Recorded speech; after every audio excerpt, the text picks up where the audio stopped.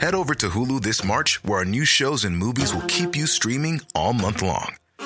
Catch the award-winning movie Poor Things, starring Emma Stone, Mark Ruffalo, and Willem Dafoe. Check out the new documentary, Freaknik, The Wildest Party Never Told, about the iconic Atlanta Street Party. And don't miss FX's Shogun, a reimagining of the epic tale, starring Anna Sawai. So, what are you waiting for? Go stream something new on Hulu. Quality sleep is essential for boosting energy, recovery, and well-being. So, take your sleep to the next level with Sleep Number. With a Sleep Number smart bed, you can individualize your comfort level and enjoy a better sleep night after night. J.D. Power ranks Sleep Number number 1 in customer satisfaction with mattresses purchased in-store. And now the Queen Sleep Number C4 smart bed is only $1,599, a saving of $300, only for a limited time. For J.D. Power 2023 award information, visit jdpower.com/awards. Only at Sleep Number stores or sleepnumber.com. Hey, before we get the show started, I wanted to let you know we are giving away a bunch of brand new Blackmagic gear. Yeah, cameras, switchers, DaVinci Resolve licenses, a bunch of awesome stuff. So stay tuned to learn how you can enter to win free gear from Blackmagic, and we're going to tell you all about it later on in this episode. Now cue the music. Hey, welcome to the 116th episode of Just Shoot It, a podcast about filmmaking, screenwriting, and directing. I'm Matt Enlow. And I'm Oren Kaplan, and today we have Peter Atencio. He is a director of many things. He directed the first 3 seasons of Key and Peele. He is doing a new pilot for ABC right now. He has directed Last Man on Earth. He did the movie Keanu.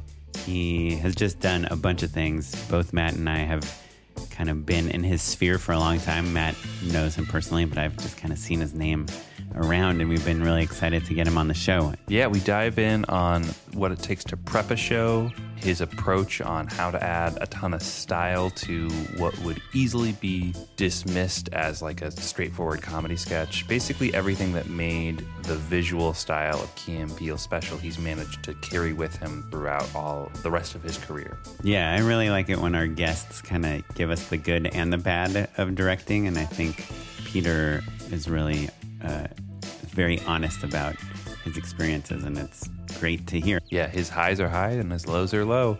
But before we talk to Peter Atencio, Oren, what have you been working on lately? Well, I have been working on these same 2 things that we have talked about. I'm doing this campaign for Comcast, which I'm getting excited about. It's been super stressful, but as you get closer to the shoot date, things start locking in. The shot list gets approved by the agency, all that stuff, and I just feel more and more confident. And our producer on this job does this awesome thing, which I was showing you earlier, and that he at the end of every day, he sends a schedule for tomorrow. It's kind of like a call sheet for prep. It's like, tomorrow we're going to have this call at 8, we're doing this fitting at 9, we're doing this casting at 1 p.m., and then he'll have like a one-line for what's happening for the rest of every day up until the shoot. And it's awesome. Like it's just great to really have someone reminding you everything. And he's really very communicative. Like whenever we're on a scout or anything, anytime I need to be anywhere, he'll text me the address like an hour before I need to be there. It's pretty nice. And I just click on it and it goes to my GPS, So I don't know. I've really enjoyed this kind of highly efficient prep phase. Also, the other thing, people have heard me talk about Origami for a long time. Over the course of this podcast, it was like a show that I'd pitched and was picked up, and I was supposed to go to Toronto to shoot and then maybe be the showrunner of. And as of today, I found out that the whole structure of how the show is going to be made is changing, and I'm not going to do it anymore. And it's like it's disappointing, but also like a relief. And I'm still going to be attached to the show, but I'm not going to Toronto. And I don't know. It's a weird feeling. I'm sure we've all been in that place where we're like, this job is going to be really hard, and I don't know how I'm going to do it. And then it turns out you're not going to do the job, and then you're like, yeah, So it's like it's that feeling. And you wanted the job because it's a job.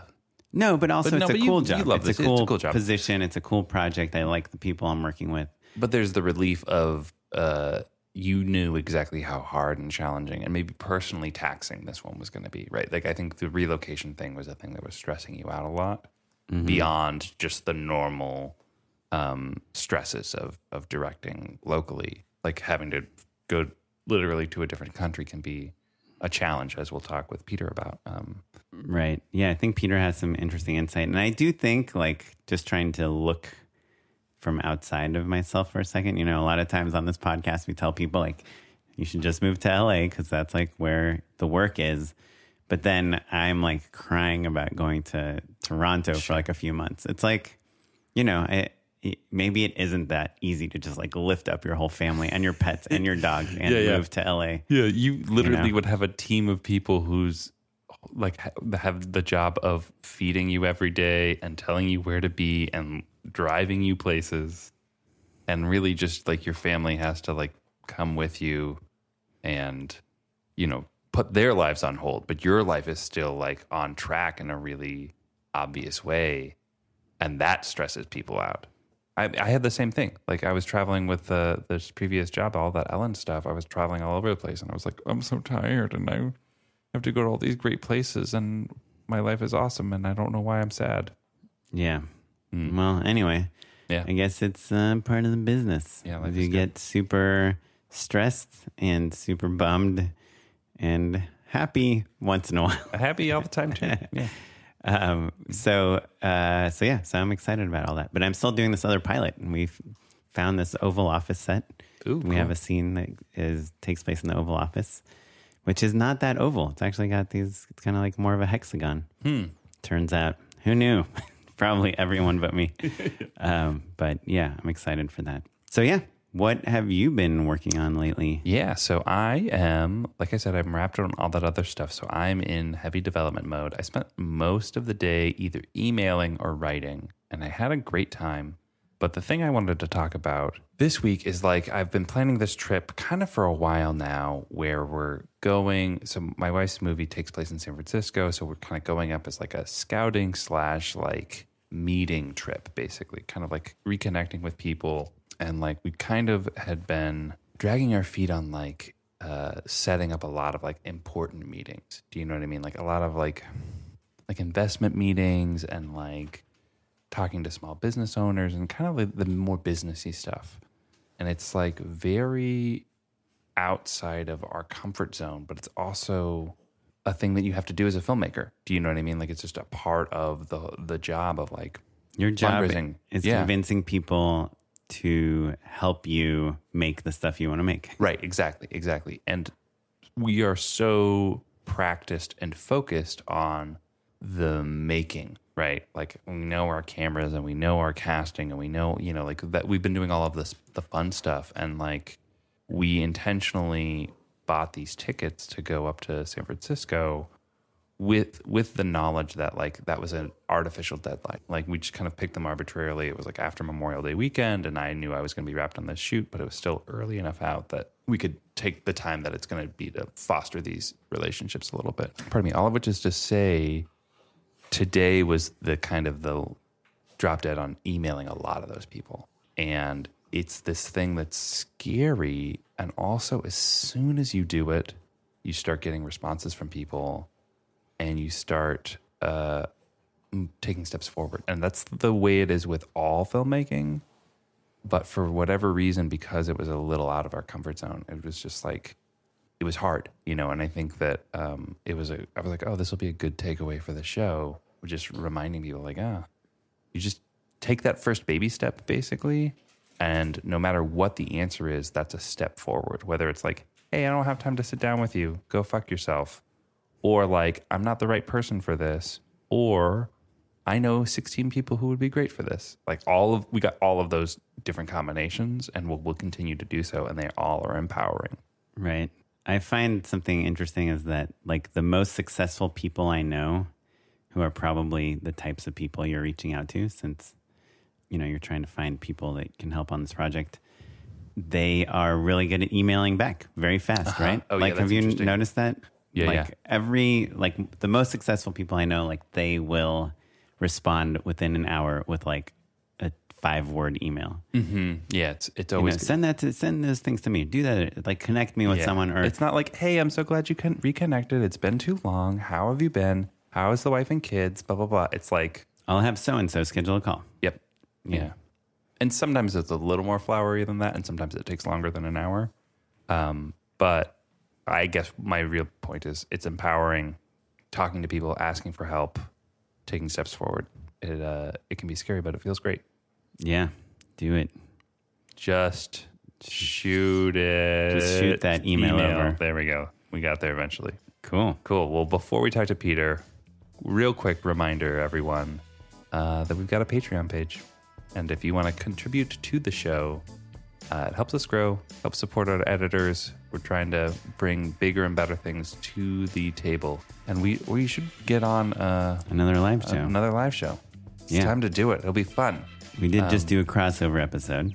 That's true. So, We're doing all sorts of stuff, but it's been fun. I hope people have noticed like the show's getting a little bit better and more consistent, and it's going to continue to grow and get better and better. So thanks, everyone. You can find out more about that at patreon.com/justshootitpod. Thanks for that. Without further ado, here's Peter Atencio. Hey, we are here with Peter Atencio. Thanks for coming over. We've been trying to get you on the podcast for a very long time. It finally happened. We did it. It happened. I believe that you were not a father when we first asked you about it. That's very possible. That's probably true. Yeah, I haven't. There's been a lot of things that have been put on hold. How was his high school graduation? So good. Cool. Beautiful ceremony. And I do think it's funny, like a lot of the directors that we invite on the show that are kind of like, floating around your level. A lot of them like are having had kids. And I do wonder sometimes if there's this kind of weird Hollywood thing of like, once you kind of get your foot in the door, little like financial security, feel more comfortable like, having a kid. I still don't know if I can afford a kid, but it definitely, I would say the reverse is true, that having a kid kind of matures you a lot. Oh, and makes you go like, oh, I got to like really get it together and take this as seriously as possible. I feel like didn't Francis Ford Coppola has a quote about that, like not knowing what like adulthood is about. Yeah, he's that kind of guy. I guess. Yeah, I mean, he also has like 20 kids. 20 kids, yeah, and they're all entrepreneurs. Yeah, all the Coppolas. Yeah. Cool. Well, thanks for coming, man. You have been doing a ton of stuff, but let's go back a little bit, actually, because I don't know. Did you go to film school? Kind of. Oh, good. This is a good answer. I went to sort of a high school that had a film program. I mean, I did go there, but it was a public Here in school. LA, or? No, in Denver, actually, where I'm from. It's a public school that was an arts-focused public school, and you had to audition to get in, and then you had to audition every year to stay there. So it was a very unique That's like program. Stressful for high school. It was very stressful. And I took film there because I knew I wanted to work in film. And then I went to the University of Colorado for a year. Gotcha. And then I didn't go there anymore. Yeah, you were dropped like, out. Here we go, Los Angeles. Yeah. And did you move straight to LA after that? I did. I came here. I did not enjoy my year at that school. It just wasn't the right program for me. But you were doing film there. I was, but that school, it was a film studies program, so it wasn't production. So you couldn't check out equipment your freshman year. You basically, making films was not part of the program at all. So it was very, Stan Brakhage, experimental film, just you had a to lot shoot of everything on your iPhone. Oh, I wish iPhones had existed then. It was just like it was just much more clinical. And I, in a lot of ways, felt like I was paying to go to high school again because I was taking like biology and Spanish 3. Right. And, a lot of general ed stuff. Yeah. So it just wasn't for me. So I moved to LA and got a job. The ArcLight had just opened, for those of you who know that theater. What was Los your Angeles. favorite movie on your name tag? Oh, God. At the time, my favorite movie was Shawshank Redemption. Yeah, bold, out there choice. I know, very strange. Immediately, it was like, why did I pick that? That's not, like, it's a great movie. I love that movie, but I don't know if it's my favorite movie. And then second-guessed it for the rest of my very And short it's career. literally on your name tag the whole time. And, it was such a novel thing. Everyone came up and was like, what's on your name tag? What's in? And just, yeah. And this is, you said it's like right when they opened, right? Yeah, So, 2002. Okay, yeah. So, like, just to kind of paint the picture, it was the first theater I had ever been to where you reserved your seats, and like it was high, it was an expensive ticket. It still is. Yes, it was like a very premium experience. Yeah, most of why I went and got a job there was because I went and saw a movie. I was shocked at how expensive it was, and then I was blown away that they turned off all the lights in the movie theater. I was like, oh, they'd have no lights whatsoever. I wanted to go see movies there. I was broke, and so I was like, well, if I work here, I can see movies for free. And so did you have to do the speech? Oh, yeah. Yeah, I was an usher greeter. That was my job. I loved doing the speech. I would custom fit my speeches to match whatever movie I was doing. Wait, so for those of our listeners that don't live in LA, what is that speech about? So at the beginning of every movie at ArcLight, as part of their like boutique movie-going experience, they send a person out to introduce the movie. They kind of give, you'll be here to watch whatever movie. Please turn off your cell phones. I'll be standing off to the side to make sure the picture and sound is great. It's just up to ArcLight standards. Touch. Yeah. Had you ever seen the picture and sound not up to standards and like done something about it? Occasionally, yeah. I mean, I because I worked there when film still existed in the movie going experience. Every once in a while, there was like it jumped a sprocket and the alignment was off, or we did catch stuff every once in a while. Oh, cool. Yeah, there was a method behind the madness at ArcLight. Yeah. What I loved about it is I would go watch movies at the Grove, which is like where like high school kids go, and they would just be like texting the whole time, and it'd be annoying, and I'd tell like an usher, and like nothing would happen, and then that they'd high be school like, kid I know, would, I'm like, texting my beat friend me up after the movie. Yeah. That's the most movie going. But at the ArcLight, they would do something about it. Yeah, they'd be like, "Excuse me, you." And it was like tranquilizer. $18 on a Saturday night, so like kids aren't dropping that sort of cash to go see a movie. Yeah, it was a very well-to-do crowd. Yeah, so. I'm in the Beverly Hills kids. Sure, right. maybe. Yeah, the trust funders would come by and spend some coin, but But yeah, it was a great job for someone interested in movies. So I got to see everything. And when did you transition from day jobs, Joe jobs, into directing? How did that happen? Well, when I got out here, I just started basically working any job I could to be around it. So a lot of like Craigslist, like we need crew to come work on a student film, and you get lunch and a copy of the movie, and that type of stuff. I just jumped at whatever I could. I actually met a group of people at ArcLight. We all worked there, and we started making short films together and making, projects together. And then we eventually did a feature together. A feature? Yeah. Oh, wow. And did you buy like a camera and editing equipment? Like, were you doing it all? I did. Yeah. I bought a DVX 100, a Panasonic camera. Sure. The first one to do 24p. Yeah. So I was like really excited by the prospect of that. I saved up. I had like a Handycam before that and a Sony VX2000. And I was always working to buy more equipment. And then I edited on my Sony Vaio. Nice. Which I don't even remember the editing software. Vegas? It was either Vegas or Casablanca. I might have had Casablanca at the time. Oh, wow. Yeah. So I was just always making stuff on my own, and then I, boom operator, grip, editor, whatever people needed. I was just volunteering for stuff all the time. So, you meet a lot of people doing that. Yeah. Right. So what was your first paid job? I guess the first job I got hired to do, there was a company called Super Deluxe, for those who've been on the internet long enough to remember. It was a TBS-funded Adult Swim offshoot. And I met a comedian named Jonah Ray. Oh, you did working at ArcLight. You did his show?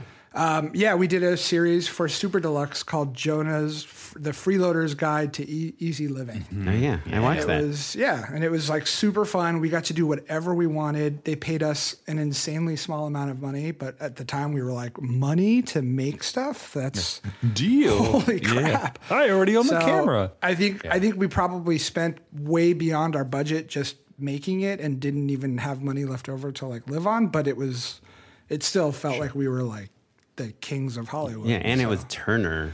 Yeah, Right, there was so- like a degree of officialness. They made us sign paperwork and stuff, and there were delivery specs, and it was like, wow, this is like real. And we made like, I think 5 or 6 short films in this series, and then that just sort of started the ball a little bit of like gig to gig. I DP'd a lot at that time. I did like, it was supposed to be for TV, and then it was for web, but for Matt Besser, I DP'd like a web series thing for him. Who's one of the founders of UCB. Yeah, very talented improv comedian, weird guy, love him a lot. Never remembered my name, probably wouldn't remember my name if I saw him today.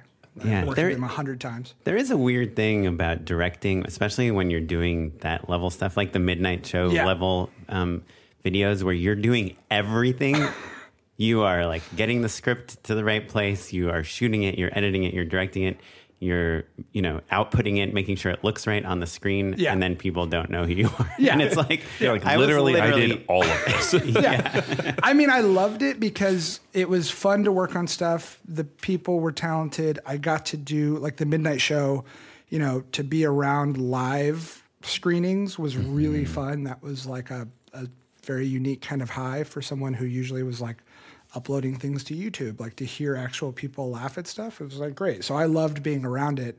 But yeah, at the same time, there was definitely a degree of obscurity. They definitely took you for granted doing that stuff. And I was just like, yeah, it'd be cool to like do something for myself. So I was always kind of working on my own stuff on the side when I was doing that stuff. And you met Payman Benz through the Midnight Show, too, I right? did. Much later. That was probably, not much later, but that was probably 2008, I want to say. Maybe 2007 is when I first met Payman.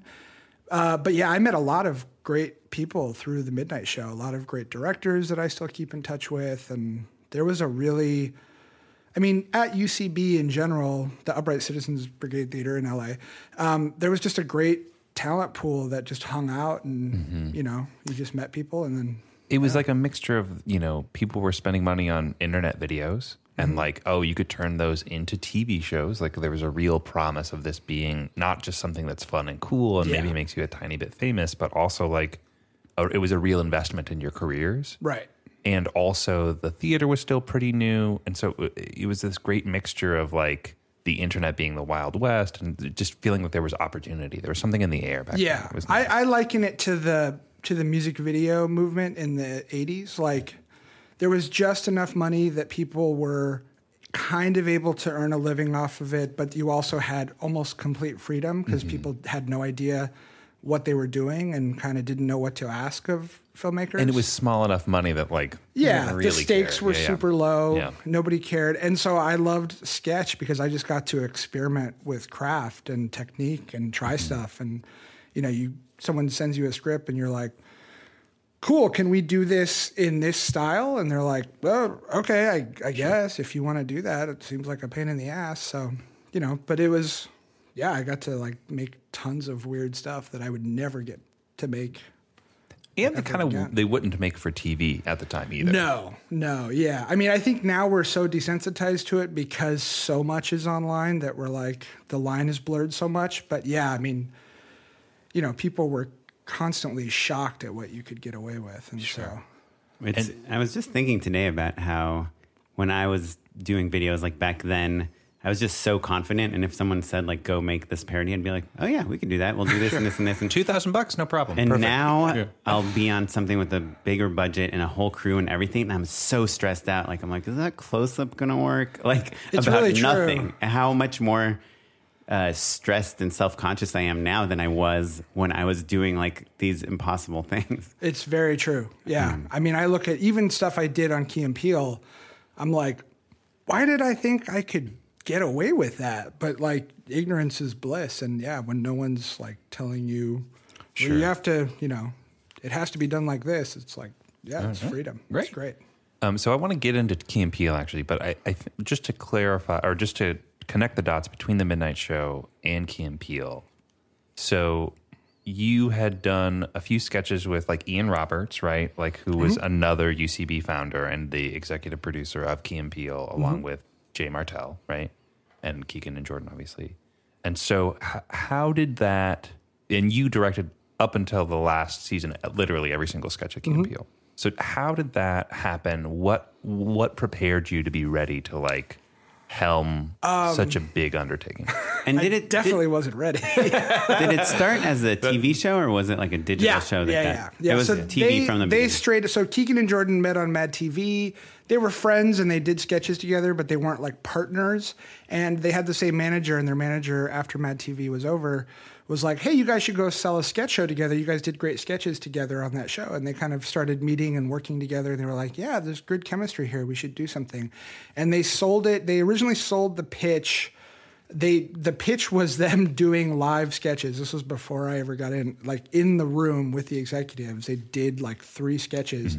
And it sold to Fox and to Comedy Central.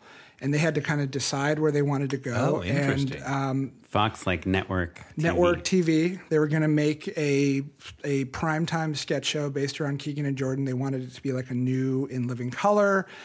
But they had all these stipulations, and they had a history because of their experience on Mad TV of kind of knowing what that world was like. And so they chose the more creatively free path of going to Comedy Central. And then they started meeting with directors. And so about 3 years before that happened, I had done, which tells you how old it was, a MySpace web pilot with Keegan. That was terrible, but fun. And we stayed in touch and hung out from time to time. And so when they were putting together the pilot, he knew, because we had worked together on that, and he had seen some of my other work and was kind of a fan. And Ian had worked with me on Midnight Show. So there was like enough work for me to get in the door. And that was how I met Jordan.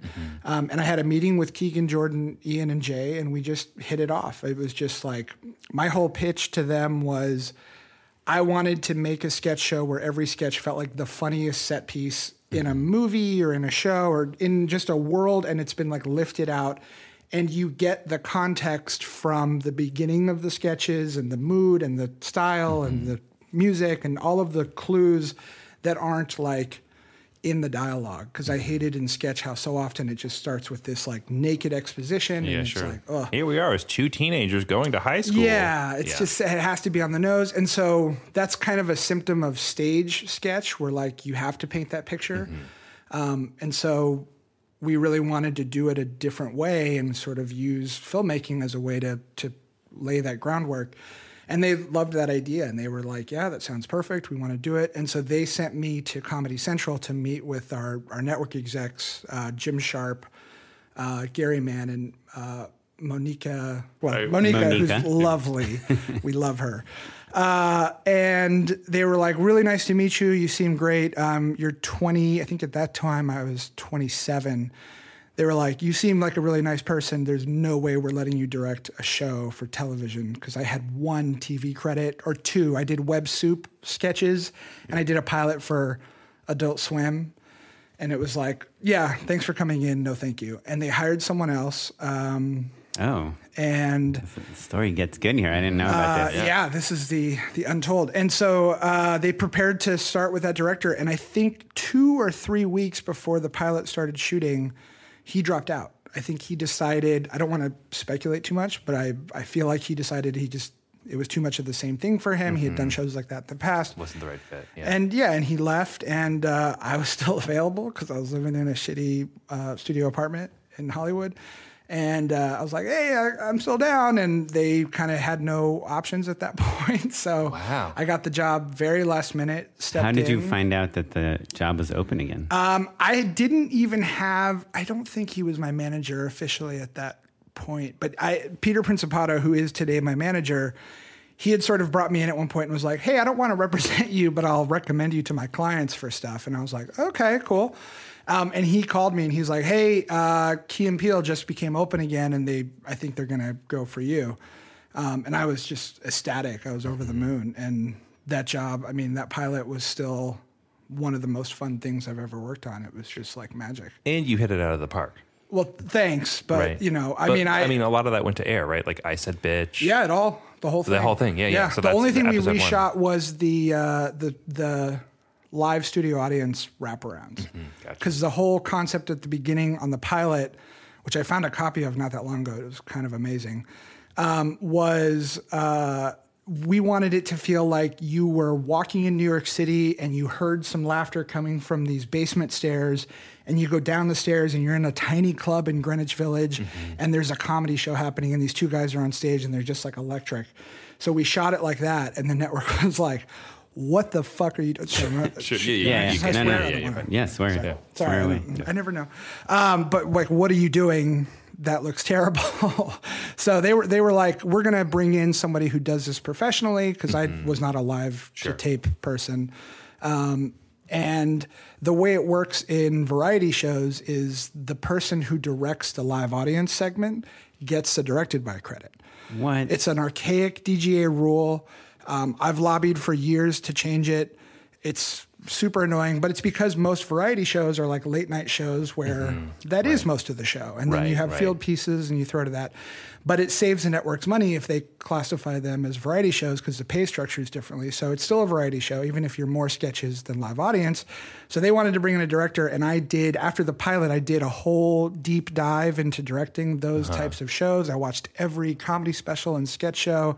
I did a PowerPoint presentation, and I went in and did this whole presentation to Ken Alterman, the head of the network, of like, here's why I should direct the live audience stuff, and here's how we would do it, and we'd totally change it. We'd do it in a big theater and make it glossy, and they stupidly went for it. So that was how I ended up being able to direct everything on the show and direct both pieces. That's awesome. I mean, I think just the like one takeaway is just, it doesn't matter like if people say no to you, you know, you kind of not you. I mean, I think it's stubbornness can be an asset. It can also get you into a lot of trouble, but right. But everyone wanted you for the job, and then they didn't hire you, and then somehow you got it, you know, and then everybody, you know, wanted you for the next job, and they didn't hire you, and somehow you convinced them to get you to hire you. There's an alternate reality where like you were like, well, I guess that's it.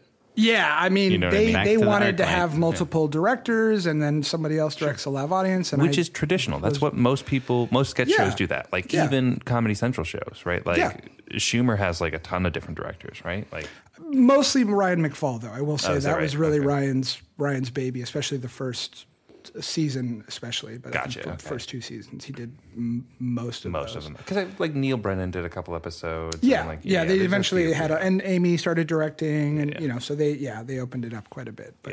But yeah, I mean, I had such a fun experience on the pilot, and so fell in love with the show that I just wanted to direct every part of it, and also was very protective of it because I knew kind of what it could be and just how talented those guys are. I mean, they're really amazing performers. Yeah. So when you direct a pilot for Comedy Central, do you get paid for every episode that airs after that? No. That's part of that DGA rule. Oh, the variety show. The variety show, they don't pay directors residuals. So normally on a pilot, yes, you get a royalty fee for every episode that airs because you've established the look. You also get residuals every time a rerun airs. None of that happens on variety shows. Variety shows, they're treated as it airs once, and if it airs again, you don't get residuals because it's a variety show, and they're probably making 300 of them a year. Well, what about EP credit? Do you get that? I did not. So because I was so young and badly needed the job, they knew that they did not have to give me that. So I had to. I think the first season I had no producing credit. Second season, I negotiated for co-producer, and then I think season 3 on was when I finally got an EP credit. But that took a lot of negotiation. Does that credit give you more power, like in terms of like making decisions on who's the DP is going to be, or like how many episodes? I mean, that was a really unique show because I came in as a director on the pilot, helped establish the show, was involved in all those decisions. And then the traditional model on TV is you have rotating directors, the showrunners run the show, and that's kind of it. And they're like, thank you so much, goodbye. And I just kept showing up and kept inserting and kept being like, hey, can I be in on that meeting too? Because I kind of care about what the marketing is. And like, hey, I have some feedback on the crew and I'd like to, help us make sure we are bringing back the right people. And so I just kind of kept inserting myself into those conversations because one, I didn't really know any better, and two, I really cared about the show and I wanted everything to be as good as it could possibly be. And so they sort of begrudgingly let me into that process the first season. And then after the first season, I was just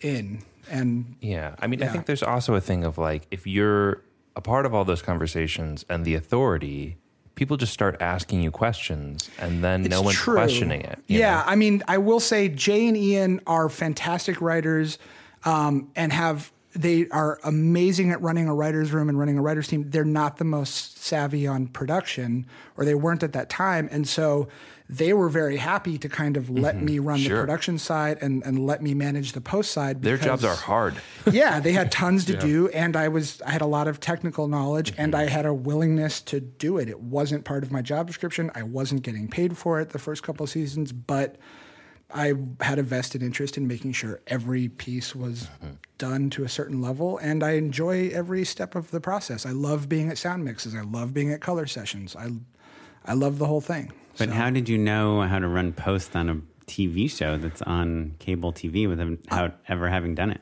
Oh, I knew post because I had been an editor. I hadn't been an editor on a TV show, but I had edited so much of my own stuff, and I had delivered web series, which by that point where you did have to deliver them to network standards, you had to output to tape, you had to know deliverables. So I love learning about it. So I had already soaked up a lot of knowledge. And then the places where I didn't have a lot of knowledge, I just asked questions. I wasn't afraid to be like, why are we doing that? What's that for? What's an M&E? What's a CTM? What is an M&E and what is a CTM? An M&E is music and effects. It's a track so that they can do language dubbing for international delivery and bleeping. And then a CTM is a color time master. It's what you deliver your final colored version of the show, whether it's a file or a tape. Interesting. So yeah. But yeah, I just kind of kept sticking my finger in a lot of pies. I mean, it was just, and sometimes people would get a little like, why do you want to know, or why do you want to be involved in that? And it always came from a good place of like, I just want to make sure it's really good, and we're doing everything we can to make it better. And like no one cares as much as you do, basically, right? I try to out-care people as much as possible. It's a good way of wearing people down and getting what you want. Yeah. So around this point, I'd been working at Comedy Central basically as you had been doing all of this Key and Peele work. And I remember I'd bounced around a lot. And I remember like running the YouTube page at that point and being like, what the fuck is going on? Right. Because no one really was caring about the page very much at that point. They hated YouTube at the first season. Sure. Yeah, I mean, definitely. The pilot, they didn't even want to put sketches online, full sketches. They wanted truncated short versions of the sketches. I mean, that makes complete sense because culturally they didn't really have a page to begin with because Viacom had been in a huge lawsuit. They still were at that point. Yeah, totally. They were, I think, until season 3 or maybe even 4. And literally for $1 billion we're talking about, right? With YouTube. With YouTube, yeah. And it was literally a lawsuit that they knew they couldn't win. It was like the principle of the thing lawsuit, and because they were so old media, they were just like, we have to do this for the sake of IP and for the sake of, and I mean, everyone lost that fight eventually on the television. The fight I would argue, Viacom, except for Key and Peele, because actually, you guys were the first show that really got to put their stuff up on YouTube once it had kind of grown a little bit. We fought tooth and nail for that. That was kind of because I had come from the world of internet comedy and had things go viral. I knew the power of what that could do, and nobody. There was eventually one person at the network, an executive named Tara Schuster, who's in development now, and she was sort of the other person who was like, yes, we have to get stuff on YouTube. It's very important for not just the show, but the network as a whole to reach a new audience. Yeah, absolutely. So while all that stuff was happening, that's when Substitute Teacher blows up, and then it became like a ritual of every single week. What are the new sketches? What are the new sketches? Yeah. And I had been writing and directing basically in my free time that whole time, and had talked to Tara and was like, yo, I'm going to quit real soon. I really want to be a part of Key and Peele in some way. Like, can I shadow Peter? Like, what is going on? And that was around when Mike and Von Davion, the characters where Keegan and Jordan critique the show they have their own YouTube show, and they critique all of the sketches and explain how basically they could be better if like a they character had dicks. They had dicks. Yeah. Like, what if instead that was a dick? And cracking each other up. Oh, yeah. And so for the final season, I basically was on set as though Mike and Van Davion had been hired as PAs and were leaking footage online. So that last season, I got to like hang out. It got real meta.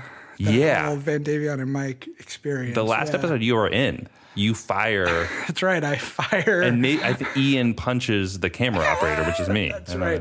That was the Rashida Jones sketch. And she's like, what the fuck we're is like, going on? Oh, hey, Rashida, we're going to also do this little behind the scenes thing. Jordan's going to pretend to be this really annoying guy. Just go with it. Or no, Keegan was going to pretend to be the annoying guy. Yeah, and Jordan got pissed off, and then I threw him off set, and then, Ian punched the camera. Yeah. That's right. Good times. Yeah. Oh, Van Davion and Mike. Yeah. Emmy nominated web series. Sure, that is true. That's true. The Ascension. Yeah. But so I think it's a rare opportunity to be like watching someone direct. Basically for that whole season, I was there most of the time. Yeah. And also Payman had been like hanging out as well, and we'd known each other because of all of the Adam Film stuff. And I think we both had that experience of like watching you be like, hey, we need to fix this. And then like people doing it. Right? And we were like, what the fuck is going on? Peter just said he like wanted to change something, and then 6 dudes did it. I did have a very outsized amount of responsibility and power on that show that I did not appreciate at the time until I did more television. Yeah. So talk about that actually. Well, because you were the king of the kingdom in a lot of ways, right? Well, there was a lot of trust. It was a matter of trust. I, demonstrated having good taste and good instincts, and so generally speaking, if I spoke up, it was because I really had a thought, and sometimes it made it better and sometimes it didn't, and that's the process. But Keegan and Jordan were very inclusive, very trusting. Jay and Ian were very inclusive, very trusting. And so I just, I was involved in every aspect of that show. Sure. And then on set, I just, they started treating me like another writer EP who was on set pitching ideas and suggestions and stuff. And it was just super fun. I liken it to, they were the 2 best jazz musicians in the world, and occasionally I got to like play the drums for a song. Yeah. You know what I mean? Like it was a really fun experience. And then going to do particularly other episodic where you're sort of the asshole of the week, and depending on the show, they may not give a shit what you think or what you want, and you're there as a blocking, consultant. Or I tried to avoid those experiences, but at the same time, it was definitely hard for me to realize, like, oh, if I don't like something, I can't make them change it, which was like, I really took that for granted. And not only that, but like you're doing the same style over and over again. Yeah. Like literally with Key and Peele, it would be the first half of the day you do one crazy stylized sketch, and then the second half of the day would be something utterly different. Yeah. We did 2 sketches a day every day. We were on location every day. And yeah, it was in a lot of ways a filmmaking boot camp, because it was grueling, but we also got to do everything. My first AD would always joke, like, you're going to have the best reel coming out of this show because it'll look like you've done everything. Yeah. And all you've done is this show. And I was like, yeah, cool. That's what I'm going for. The same 2 actors in every scene. Yeah. Right? Yeah. Well, I'm curious, it might be hard to answer this simply, but like, what did you learn about getting comedy to work on that show? Like, what were some of the lessons? So much. I mean, I think the biggest like headline lesson was just the meritocracy of laughter. Like you can argue with something, but if it makes people laugh, it's funny. And that was the rule on our show. If it made us laugh, it won. It was truly a meritocracy of comedy. And I don't know if you realize this, but in blocking rehearsals, the crew would laugh. Yeah. And that's pretty rare. Oh, yeah. And Keegan and Jordan and especially Keegan would feed off of that, Sure. But it was very instinctual, but at the same time, all of the little rules, it's great to have a tag for a scene. Those guys taught me more about comedic improv than anybody, any class I'm sure I could have ever taken, just because they always did it from a place of truth to those characters, whichever characters they were playing. So it was an incredibly valuable comedy experience that I find myself drawing on without even realizing it now. Like you can just tell now when you're hearing something out loud or seeing it performed, like, oh, we need to punch that up. It's a little soft there. It's a little weak here. This is where it's really shining. A little bit more back and forth would be good. He's too low status. All of those little like, oh, we can just juice it a little bit and tweak it. And then at the same time, the power and importance of showing stuff to an audience, getting an honest audience feedback who are not invested in it, because you fall in love with something and you protect it, and then you watch it and it just dies in an audience, and you're like, oh yeah, I guess that cool shot isn't doing a whole lot that I was trying to protect. So a lot of really valuable lessons came out of that show. Well, how did you deal with? Sorry, Matt, that I'm talking on our podcast. How did you balance the genre stuff, like a horror film or an action film, with the comedy? Like, how did those things not fight against each other? They did constantly. And I will say, too, the genius of Keegan and Jordan, I was always on the more genre, more style, more, more drama side of the equation. And Jay and Ian were usually on the extreme other side of like, who cares as long as it's funny, like get to the joke. And Keegan and Jordan really straddled those two instincts, and in different ways. Like I think Keegan probably leaned a little bit more towards the, if it's funny, that's all that matters. And Jordan was a little bit more like, no, but it's cool to be the show that like can spend a minute just being dramatic and cool, and then it's funny. So there was always a give and a take, but I think my instincts about that got better and better as the show went on. Like I got less precious. At the beginning, I was so like, well, this is how they would do it in the action movie, so we have to do that. And it was like, no, you don't. People get it. You show them like 12 seconds of that, and they're like, yeah, I get it. I know where I am. And so I'm less precious about that stuff now, but it still taught me the value of caring about that, especially with comedy, which, I mean, more often than not, people don't care about that stuff. So it's nice when they do. And do you find now, kind of in your current career, right? Because you did help me out, JCVJ. There we go. Yeah. And also this new show that's just coming out, the Whiskey Cavalier, which are both kind of like stylized action comedies, right? Mm-hmm. You have to assume that like your reel from Key and Peele basically is what helped you kind of transition into stuff like that.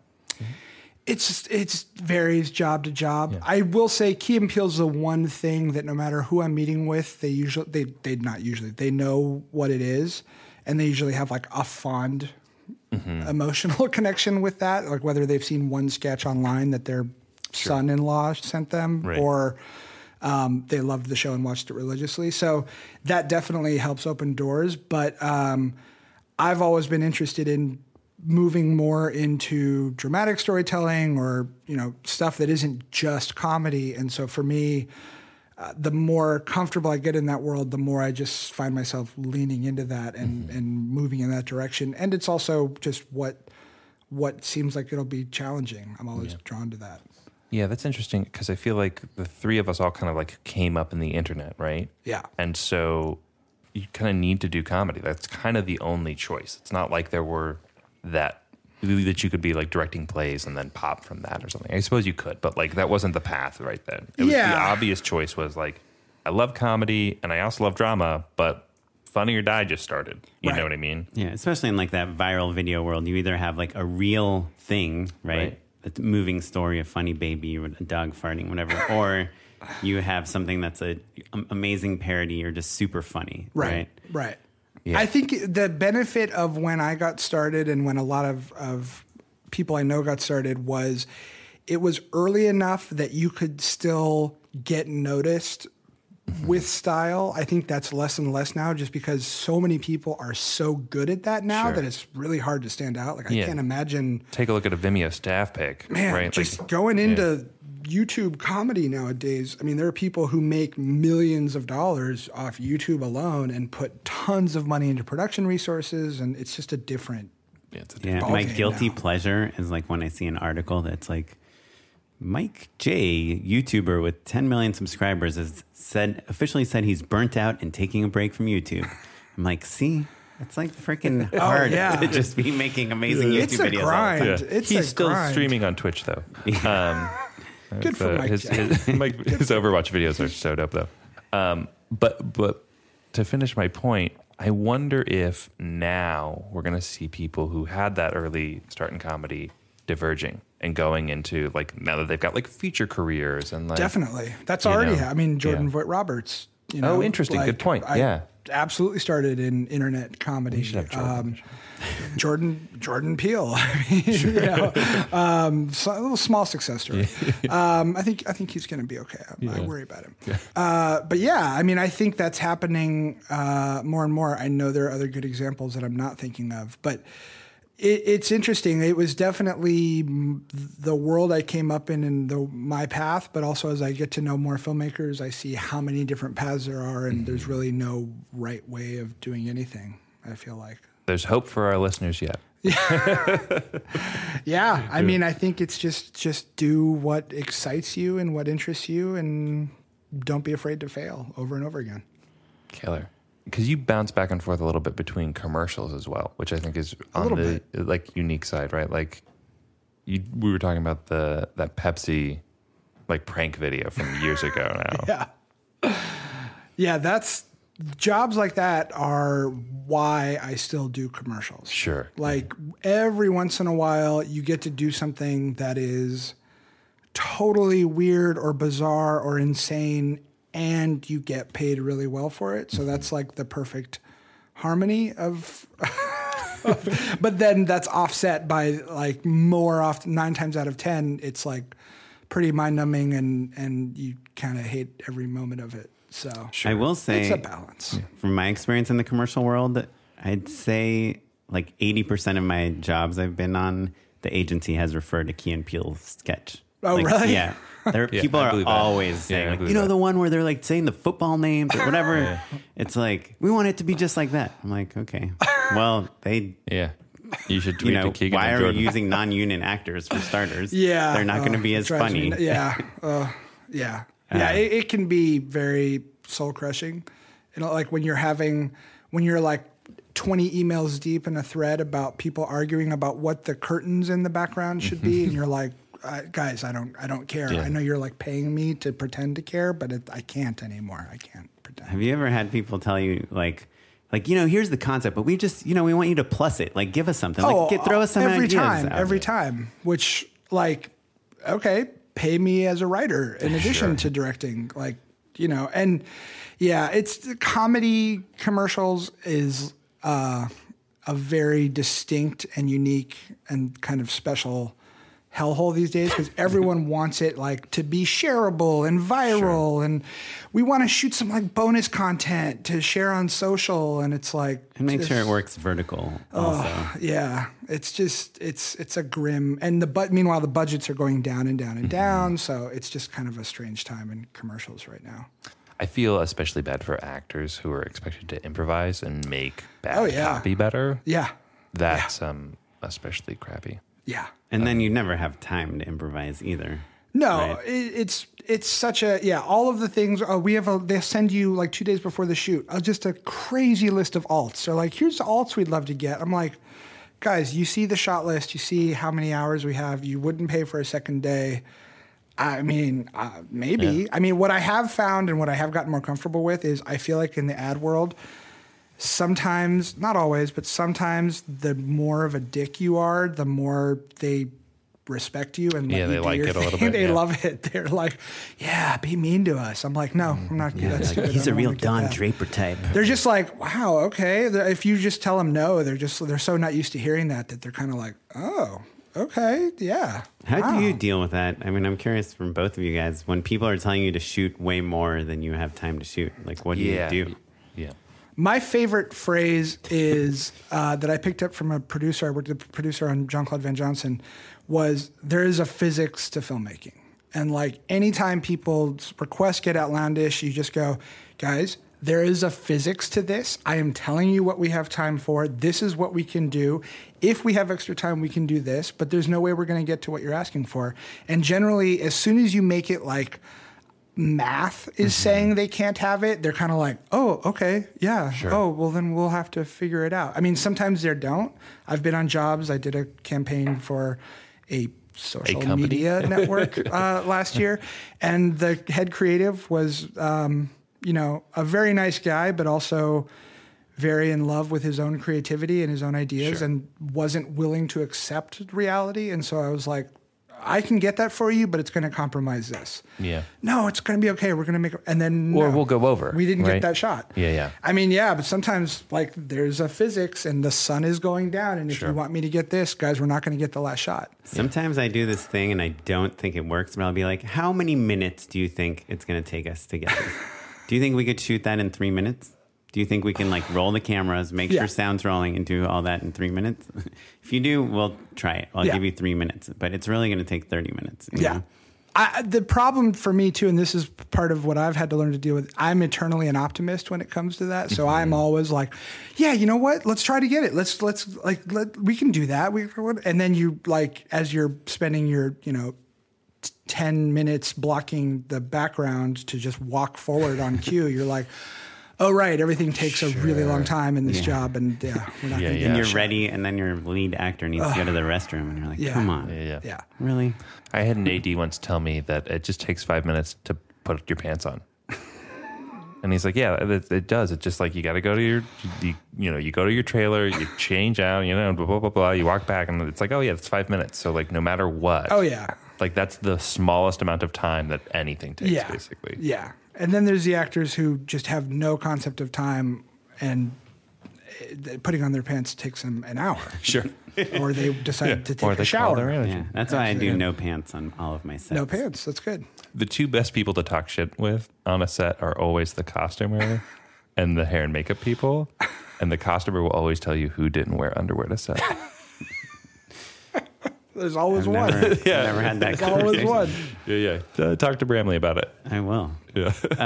So you did a movie, right? Well, so is JCVJ a movie? No, kind of. Sort of. It feels like that. We kind of backdoored like a 3-hour movie into Amazon. It's a series. It's a 6 half-hour episodes that tell a complete story. Where Jean-Claude Van Damme. It's a story of self-reflection and self-discovery in the mind of Jean-Claude Van Damme, but in the form of a show set in a world where the world's biggest movie stars are also undercover black ops agents. Mm-hmm.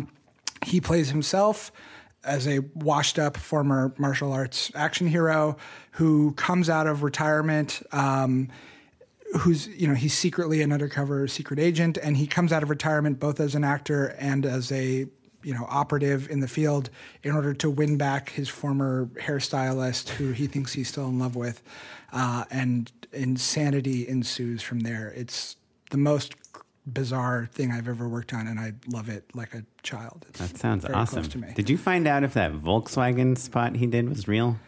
The Volvo one? The Or Volvo, splits? yeah, where he does the splits on the trucks. It's real in that he really did the splits. There was a safety harness that they painted out. Oh, okay. But he is doing the splits over 2 trucks that were That are moving. robotically controlled on that were Oh, they're moving. robotically Yeah. controlled. So I mean, it's still impressive. It's just they very didn't real. allow for the The risk- possibility that he would fall in between and die. Right. Yeah. Yeah. That's so- awesome. Yeah. Frankly, that's more real than I was anticipating. Yeah. Yeah. It would have been fine. That's almost Tom Cruise real. Tom Cruise Cruise is still- real is more real than real. I feel like Yeah. he's operating as like a Thetan superhero. But he's still like tied into something. They're still painting stuff out. Tom Cruise? Yeah. Yeah. Sometimes. I feel like Tom Cruise, I did talk to an AD. We shot part of Whiskey Cavalier in Paris, and the first AD I had was the first AD on Mission Impossible, and he, on the new one, whatever it's called. Yeah. The one he got super hurt on, Rogue right? Alpha. Yeah. And he said that like the risks that Tom Cruise takes sometimes cross into like stupid and dangerous and unsafe. And he left that show because he was not. Right, because the AD is that's it's the their safety responsibility. officer. Yeah. So, good for him that he's doing amazing stuff, but there are people whose like livelihoods depend on you not getting hurt. So Sure. Yeah. Don't get hurt. Do it safe. Right. Yeah. Well, so where I was going with the feature thing, so you did that movie Keanu, right? Mm-hmm. And you have obviously some of like the world's best improvisers in that movie. How much of a movie like that is improvised?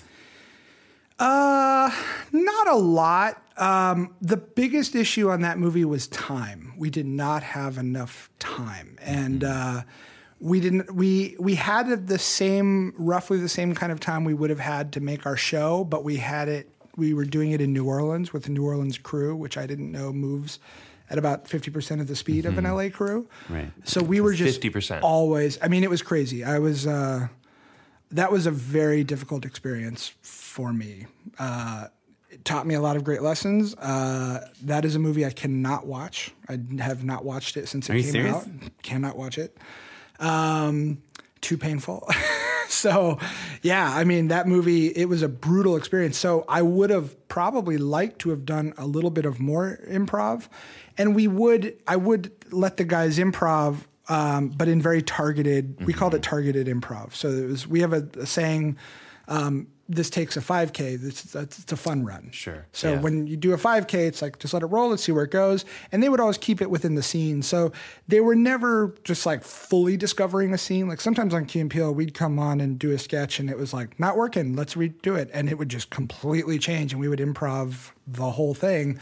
That didn't happen on Keanu. But in scenes where it's the two of them and they're in a situation that allows for it, yeah, there's some improv in there, but not as much as you might think. Yeah. What are some of the takeaways that you walked away with off of Keanu, besides like the pain and heartache? Prep.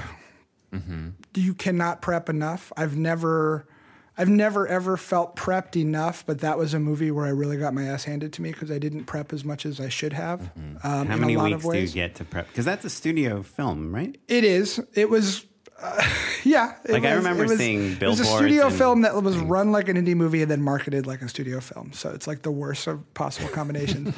But I had 5 weeks of prep in New Orleans. And it was coming at a time that we were overlapping it with the last season of the show. So I was doing double duty with finishing the season 5 sketches and then also trying to prep. And then I went down to New Orleans and it was a crew I had never worked with before.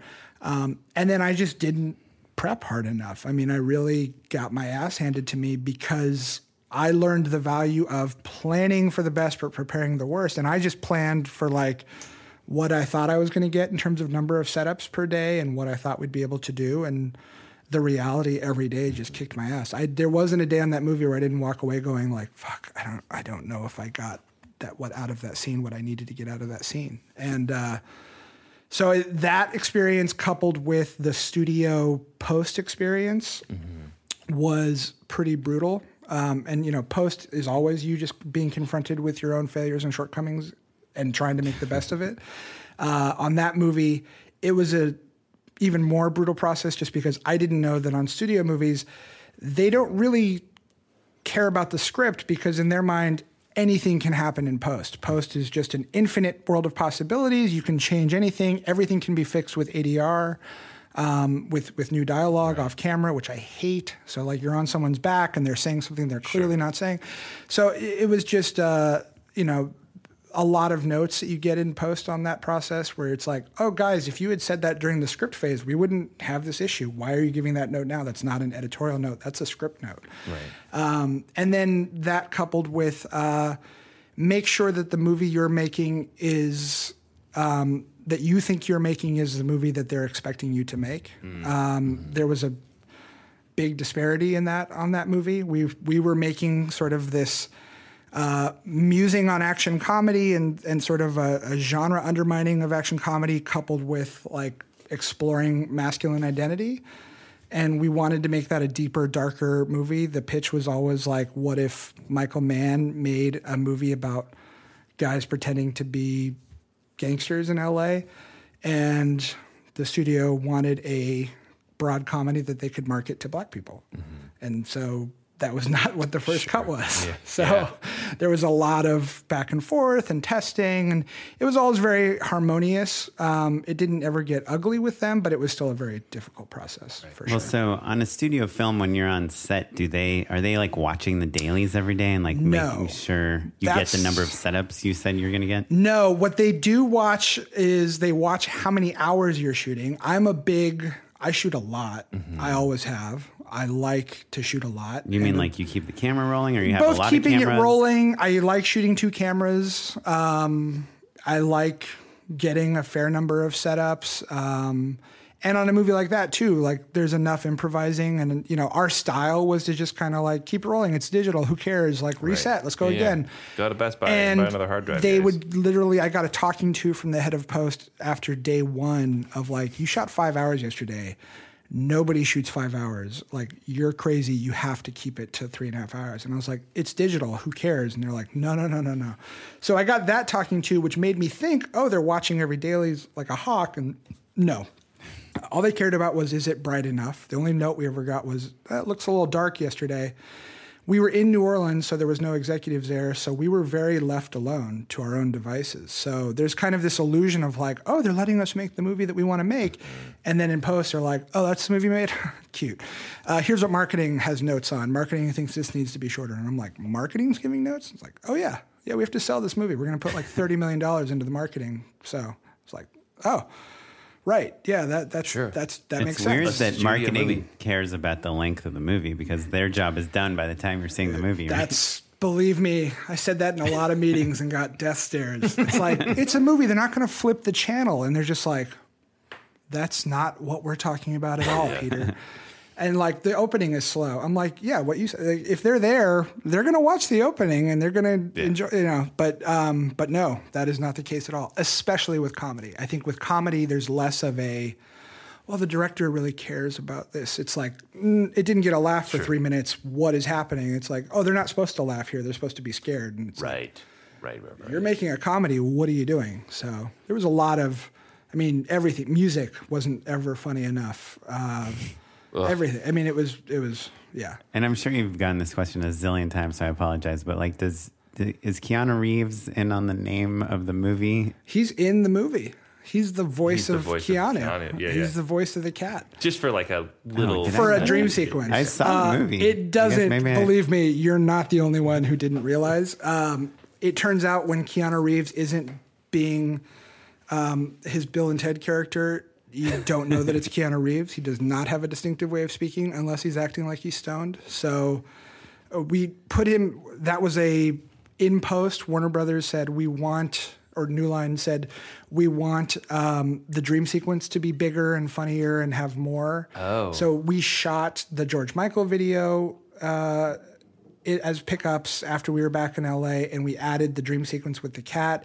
And then the head of the studio was like, hey, we should get Keanu Reeves to be the cat. And we hated that idea. And then he's the voice of the cat, and they called in a favor, and God only knows what they probably paid him. He was very nice. But yeah, nobody knows that it's Keanu Reeves. Like, it's not. It could have been a guy. Yeah, yeah. I mean, he doesn't Which maybe would be illegal, I wonder. It was a gray area. Yeah. I mean, we had a Benedict Cumberbatch joke in there at one point, and they had to get permission from him. So they're very protective of famous people. And he's clearly named after Keanu Reeves. Yeah. So, I mean, he didn't know about the movie until, actually, at that point, the trailer had already come out. Oh, so really? He learned about it. His sister I screwed up that story. His sister sent him the trailer and said, I think you would dig this. And he loved the trailer. And he reached out and said, if there's anything I can do, let me know. Oh, that's cool. And then awesome. Toby Emmerich was like, yeah, we want you to be in this movie. And then they wanted him to do the Bill and Ted voice. And he and I talked about it. And he was like, I do not want to do that. I was like, don't do it. It's fine. And then he probably should have done it. So. That reminds me, these 3 groundlings. They did these David Blaine videos that went kind of viral. Sure, amazing videos. Yeah, Mitch Silpa and one other one that I forget, but they were so good. Yeah, right. And Mitch Silpa played David Blaine, and they were just making fun of David Blaine, and David Blaine loved the videos so much. He like reached out to them and was like, "Hey, you guys want me to do the next one?" And they're like, "Oh, that's so awesome. We'll figure it out. We'll get back to you." And Mitch was like, "We just thought about it forever, and we just couldn't figure out a way where it's not funny with yeah. the real David Blaine." So they're like, "Thanks, but no thanks." Oh man, you could play him I in front of my kind of shows, wish that though. had happened. That would have been. But they're probably right. That probably, yeah. Yeah, it's like that. It's just thing. yeah. So what's your deal now? I mean, I see your name everywhere. Like I You know do? your work. I've watched a lot of Last Man. I watched all of Last Man on Earth. Oh, nice. I saw your Rest name in peace. there a lot. Pour a little out. And is that was a? Did you do Brooklyn Nine-Nine also? I did not. I met on that show. I love the people who work on that show. That show was not a good fit for me as a director. Yeah. I met on a lot of shows where I called my agent afterward and I was like, I don't want to do it. And he's like, what are you talking about? Like, why? What are you? I got you that meeting so you could do an episode. And I was like, no, I don't want to do it. But that's a show where they cross shoot everything. It's all handheld. Their DP calls it the bim bam boom is how he does every scene is 3 setups and you knock it out and everyone's home by 4 or 5. And I shadowed on that show. Most scenes are 1 setup. Yeah. So it was just not for me. It's a cool way to make a show, just to clarify. Totally. But yeah, it's a different... I would love to, if I was working on a show like that and I got to see my kid every night, I would be super grateful. And that's, there's definitely a place for that. It was not a place where I would thrive. Yeah. So. Do you have like a philosophy on like how you choose your jobs, especially when it's like more of a director for hire type of thing? Nowadays it's to say no. It's to say no. No, that's not true. I go in and meet with the producers and it's really just a vibe. And it's kind of, I like to ask like what the expectations are. Can I, especially with episodic directing, there's just a system in place and everyone's kind of expected like, this is the system and you either like that and are fine with it or you don't and it's fine. It's not for you. I've more often than not, again, especially with comedy, found it's just not really for me. I like to know, am I going to be able to come in and be creative and have a shot list and do my shots and, talk to the DP and call lenses and, ask for certain things with the lighting. And Wait, are you saying you wouldn't be able to call lenses on an episodic show? A lot of shows, no. A lot of shows, the DPs are very protective of that, and they look at you like, what the fuck are you doing? Like, that's not your job. I mean, more often than not, I think they're appreciative if you come in prepared and you have a shot list, but generally speaking, they're like, this is the lens we shoot this on. And they're not wrong. Yeah, they know. Respecting the look of a show is part of your job as an episodic director. And I tried to do that on jobs. There's still like a level of like, am I going to be able to direct or am I here to fill a union mandated position while the showrunner talks to the actors and the actors are like, yeah, I know what I'm doing. Thanks. Like, don't talk to me, and I did a couple where I had not great experiences and I was like, okay, I'm going to say no to most of this stuff. So. Yeah. And then, so I don't know if this is too personal, but you feel like you can say no to a bunch of shows and still just get a steady stream of income and stuff? Like no, not always. I mean, definitely that's one of those things with having a kid made me go like, oh, I need to say yes to more now. But I still try to look for stuff where I feel like I'm going to be, that's why I like doing pilots is because I like to be involved in shaping the look of a show. And so for me, I would rather, play the long game and, I'll go out for a lot of stuff and not get it. And it's, putting together a presentation, doing a director's treatment book, all the things that nobody tells you when you're becoming a director, like, hey, you're going to have to like put your own money and time and a lot of the time not get paid for it in any fashion. So for me, I have sort of I have kind of a list of the things I'd like to do and the list of the type of projects I'm drawn to and the things I'd like to be doing that I'm not getting offered, and I go from there. And then, and so for when you're trying to get a pilot job, you write. It's like a commercial job, but more so, like you write a giant treatment and visuals and totally, yeah. I mean, it depends on the job.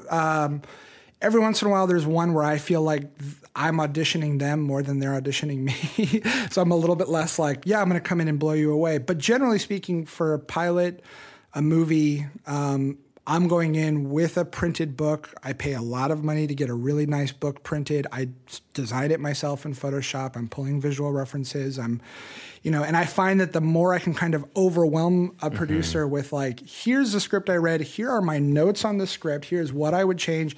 Here's my vision for the show. If you're interested, awesome, great. I'm the guy. If it's not for you, then like, good luck with the show and, be well. And more often than not, just doing that, they tend to go like, oh, okay, cool. And I also really like being involved in development. Like if I can meet on a script before it's taken out to a studio or to a network, even better, because then I can be involved with the pitching process. And, I do find that the more you can help dictate that stuff and the less surprises there are for people, the more you can kind of do what you set out to do. Yeah. I think it's, and I'm just not drawn to stuff where there's not a real opportunity to do that, because I just love that process. Yeah. It's so fascinating to me because I feel like you recently, as our peers are kind of like leveling up and like are getting to the point where they can maybe turn things down a little bit more, like the ones that have the most distinctive visual style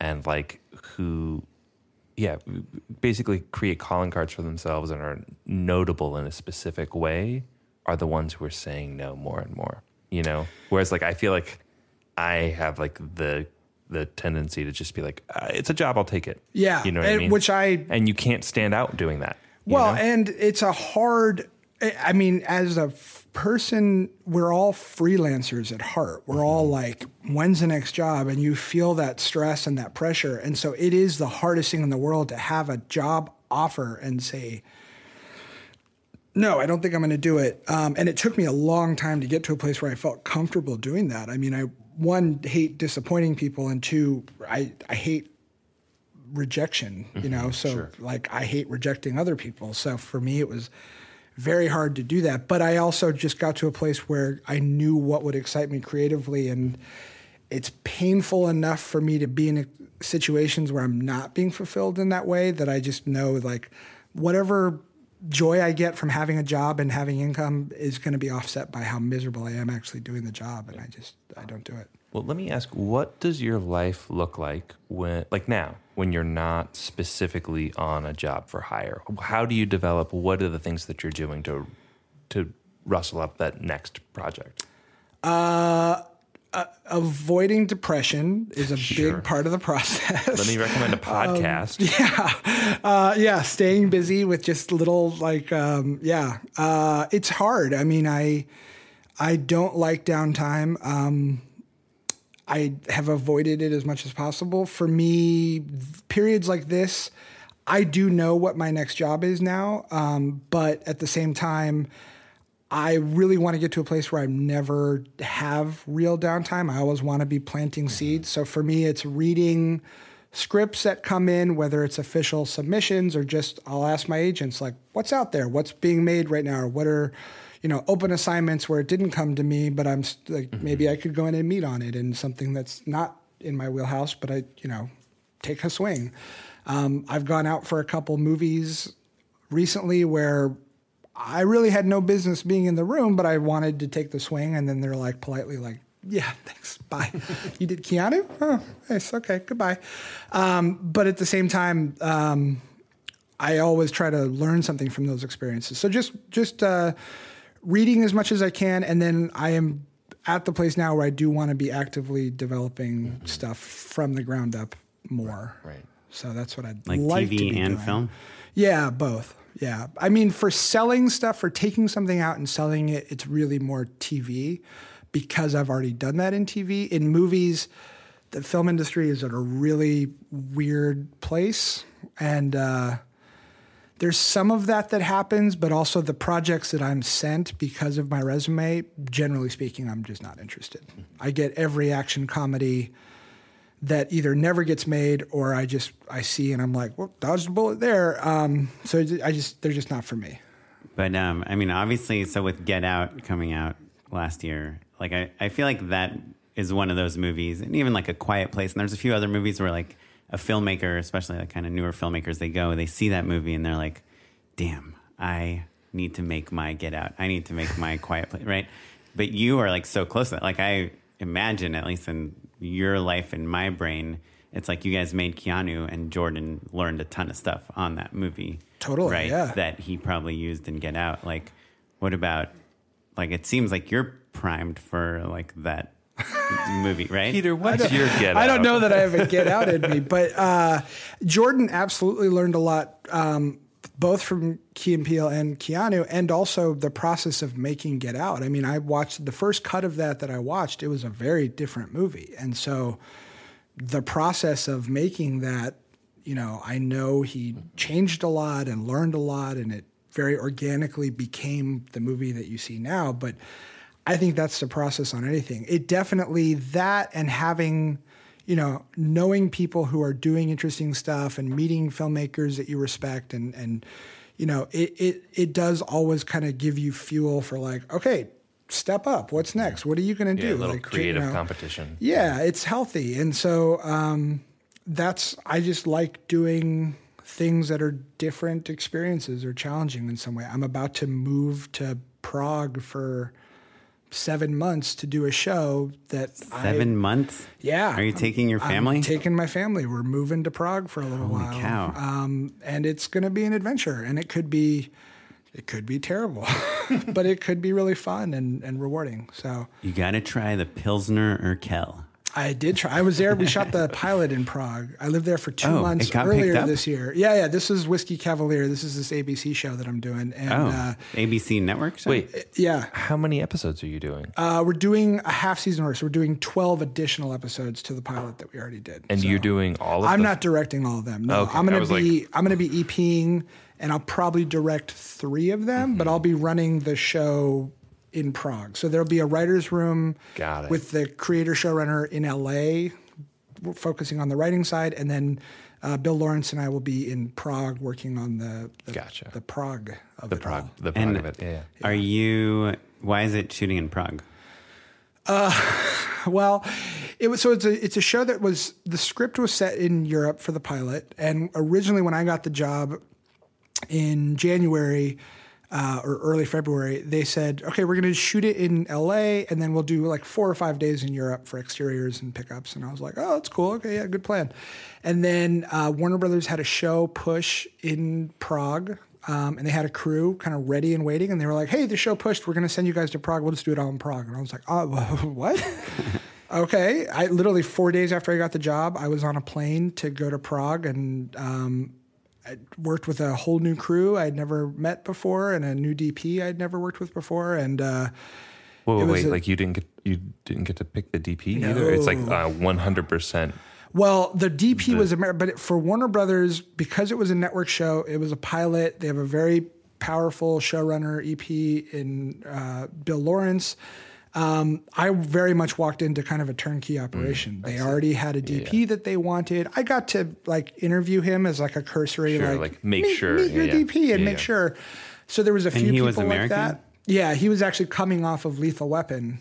Oh, cool. Like, Warner Brothers is very good about like, hey, you've worked on this show for us. We're going to put you on this pilot or this show. Sure. They like their people. And so, I kind of walked into a situation that, again, could have gone really poorly, could have been bad, but it ended up being a lot of fun. And I really enjoyed shooting in Prague. It was a really fun experience. Wait, but just from like a life point of view, how do you like just tell your wife, like, hey, we just had a kid. I'm going to go to Prague for 2 months. It was tomorrow. It was a very difficult conversation. I have the benefit of an extremely understanding partner who also worked in this industry. We met working on a show together, actually on Key and Peele. She was our location manager. And she understands the nature of the job, and it was tough. It was really hard for both of us. It was hard for my son. It was hard on me. It was tough, but also it's the job, and sometimes it happens, and it's communication is your friend, but it's not easy. Yeah, You know? I had this thing. I was going to go to Toronto for the show, which I'm not doing anymore, but I spent like months freaking out about my dogs and my kids and wait, how long will she come? And she has her own job, Anyway, it's we're in that mode right now about Prague, trying to figure out animals. And I mean, we have a house here. It's like, do we move out of the house? Like, what do we do? Rent it out. Yeah. So all questions I'm dealing with now. Yeah, we had Maggie Kiley on the show just the other day, and she's been globetrotting and has kids and she has 2 kids. Yeah. Husband. Yeah. Yeah. I'm lucky that my son is 18 months and he's, at that age where we can just throw him on a plane and go, and it's not life-altering for him. It's not like school or anything like that. Yeah. But we're looking at preschools there. I mean, it's a lot. So the opportunity was just such that I've wanted to work in Europe for a long time. I really like Europe. I didn't go there until last year. It was my first time ever going to Europe in my life, and I fell in love with it. And I came back. We did the Jean-Claude Van Johnson premiere. I did a commercial there in the summer, which was terrible in Budapest, terrible experience. And then we did the premiere of the show in Paris and went all over Europe. And I came back saying, I really want to get a job in Europe. And I went out for a movie that was going to shoot in Europe, didn't get it, and then got this pilot. And it didn't even think it was going to shoot in Europe, and then it did. So it was kind of like, okay, meant to be. So do you have to hire any Czech directors or anything? Is that part of, like, is there an incentive of any sort that you get? I mean, the crew is mostly Czech, yeah.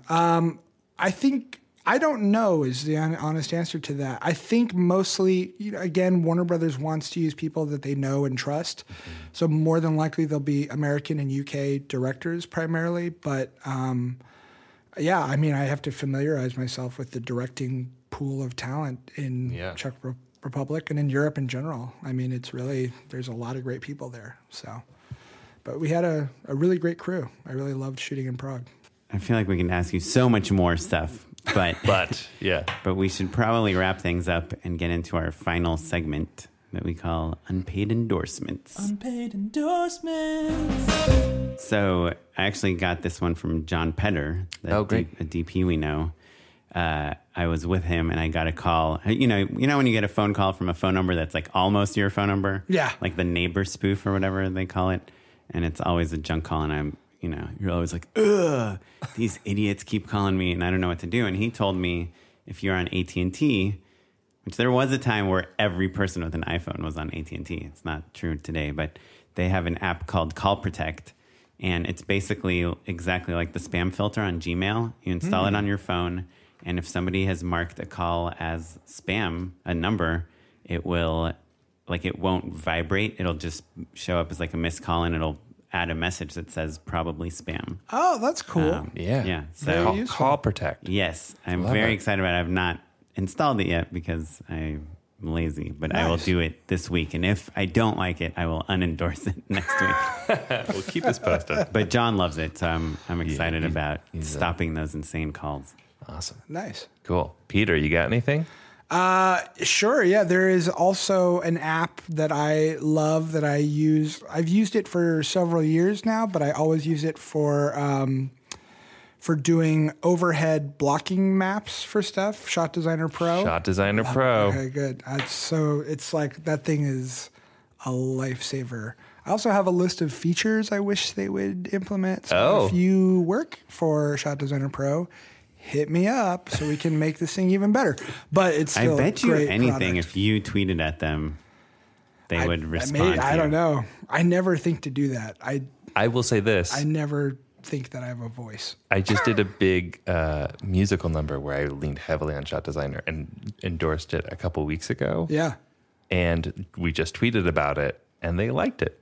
So they're paying attention. They're out there. I say really? Go for it. I'm going to tweet them. I'm going to say, guys, let me in on the concept meeting. I'm curious, what would you change about it? Well, first and foremost, on the iPad app, there's got to be better ways to do touch controls and resize things. I just feel like it could be quicker.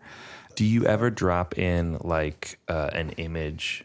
Yes, always. Yeah, I have my production designer give me blueprints for sets. And like overhead? Yeah, always have. That's my number one request for art department is give me a blueprint of every location we're going to. Production designers that I work with a lot now know how I like it, but it's always a process of like, please don't label it. Please, you can do some set dressing, but not stuff that, but yeah. Do you know how much it costs? I think it's like $20 for the full license. But if you buy it once, you can get it on your laptop, on your iPad. You get it for everything. Yeah, for me, the magic time is like sitting at a desk alone at night and just reading the script. And I have a weird system. I should have brought my iPad, but now I do it all on my iPad, and I go and I take the script, put it into this program called GoodNotes, and I have a color coding system where I highlight stuff and I write shot ideas, and it looks like a serial killer went through the script and like made his gripes and stuff, but it's super, this weird system. And then I'll translate that into an overhead and a shot list, and, I'll send it to my editor and be like, here's my notes. I put a music idea in here, or a cut idea, or I feel like this is going to be a match cut, or, it's kind of just my way of like, let's all get on the same page. Let's all know what we're doing. And that other app you said is GoodNotes. GoodNotes is a note take, and that's an app, as another plug. I've gotten everybody on every show I've worked with using GoodNotes by the end of the show, because it's invaluable, especially if you want to be paperless. Like now, I don't want anything ever printed out. Just send me a PDF. You can organize it all in GoodNotes. You can make folders and subfolders, and every, shot list, one-liner, overhead, scout notes, everything I do on an iPad Pro with the Apple Pencil and in GoodNotes. Yeah, I'm a crazy person. Exciting. That's awesome. Yeah. If you ever felt like sharing some of those documents with us on things that are already out, it would be really awesome for our More listeners. than happy to. Yeah, totally. Awesome. That would be maybe that big sequence from JVCD. Yeah. Or JVCJ. JVCJ. Right? Yeah, I would love to. Yeah, that was one of those things where, every once in a while you're shooting something and it's so complicated, because that one, Jean-Claude is playing 3 characters in the scene. So we had to like shoot out his coverage as past him and time cop him and the weird Philippe character he plays. So like managing that, when you're in the weeds, you're like, I have no idea if this is going to cut together. I think it is, because I know I got this shot and I don't even remember why I need that shot, but I got that shot. And when it mostly cuts together, you're like, oh, thank God I am a crazy person and planned. Thank God for GoodNotes and Shot Designer Pro. Awesome, man. Oh, thank Long you. plug. Sorry. Yeah, no, love it. No, it's good. I love like a plug that's also got a little craft to it. But mine is real straightforward. You guys know the shoes Allbirds? No. ACs tend to wear them. They're super comfortable and they're really light. And that's my plug. They're just like nice. They're Allbirds. All birds. Like, look at all of these birds. And they come in 2 types. They come in tree and wool. The wool one is like heavier, basically. It's like a warmer one. But the tree one are the ones that I have. They're super, super breathable and like literally the most comfy shoes I've ever had. So, and they're for ACs. Yeah. Yeah, like multiple ACs I know wore them. So. Do you know about Hoka's? No. Hoka's similar, but worn by stunt people. And they're these shoes with crazy fat soles. You look like an idiot with these shoes, but they're super comfortable too. I bet they're kind of similar. It's almost like a wedge. Yeah. Same I would design. trust the stunt person's shoe more than an AC who's just sitting on a dolly all day. No, good first AC. They're on their feet all the time. Second AC actually. Yeah, that's true. Yeah. But if you see like a department and they're all wearing the same thing, they're like, "What's the deal?" Like they're hip to something. It's true. I want to know what it is. That's true. Yeah. Awesome. Well, thank you so much, Peter. Thank you. If listeners want to find out more about you, keep track of all of your awesome work, where can they find you? Google.com, and then you enter Peter Atencio. No, I'm occasionally on Twitter, trying to be on Twitter less, at Atencio, and occasionally on Instagram. And I do have a habit of violating NDAs by posting projects I'm working on too early on my website. Your Instagram is quite good. Well, thanks. It's super fun. I do less of that now. I got a lot of talkings too. Did you really? Oh, yeah. Oh man, that's a bummer. I got in trouble constantly, especially on Key and Peele. I got in trouble all the time for stuff. Really? Yeah. Oh man, that's a bummer. Well, it's fine. I'm just an idiot. So You know? I say, enjoy Peter's idiocy and look forward to all of his projects. Yeah, and his website, peterattencio.com, has stuff, like new stuff. Whiskey Cavalier. There is stuff on there. There's Fraggle Rock. There's stills on Wait, there you that did Fraggle ABC Rock? probably. I'm developing Fraggle Rock. Oh, I'm that's exciting. developing a Fraggle Rock movie for Fox. Yeah, man. So hoping that happens Knock soon. on wood. Should Cool. be fun. Well, thanks so much, Peter. If you want to follow the show or you have questions or thoughts, we're basically at Just Shoot It Pod on everything. You can follow me at Mr. Matt Enlow. And me at Smitey Pyleg. And if you have any questions for us, write to us at justshootitpod@gmail.com. Check out our Patreon, patreon.com/justshootitpod. Leave us a review on iTunes. This episode was edited by Christopher Robert Gray. It was produced by Madeline Rosewatt, and our webmaster is Ewan Williams. And the music was provided by the Free Music Archive and the artist Jazar. And thanks for listening. Thanks, everyone. Bye-bye.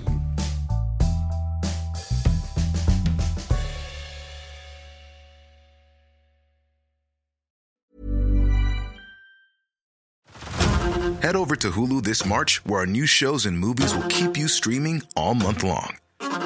Catch the acclaimed movie All of Us Strangers, starring Paul Mescal and Andrew Scott.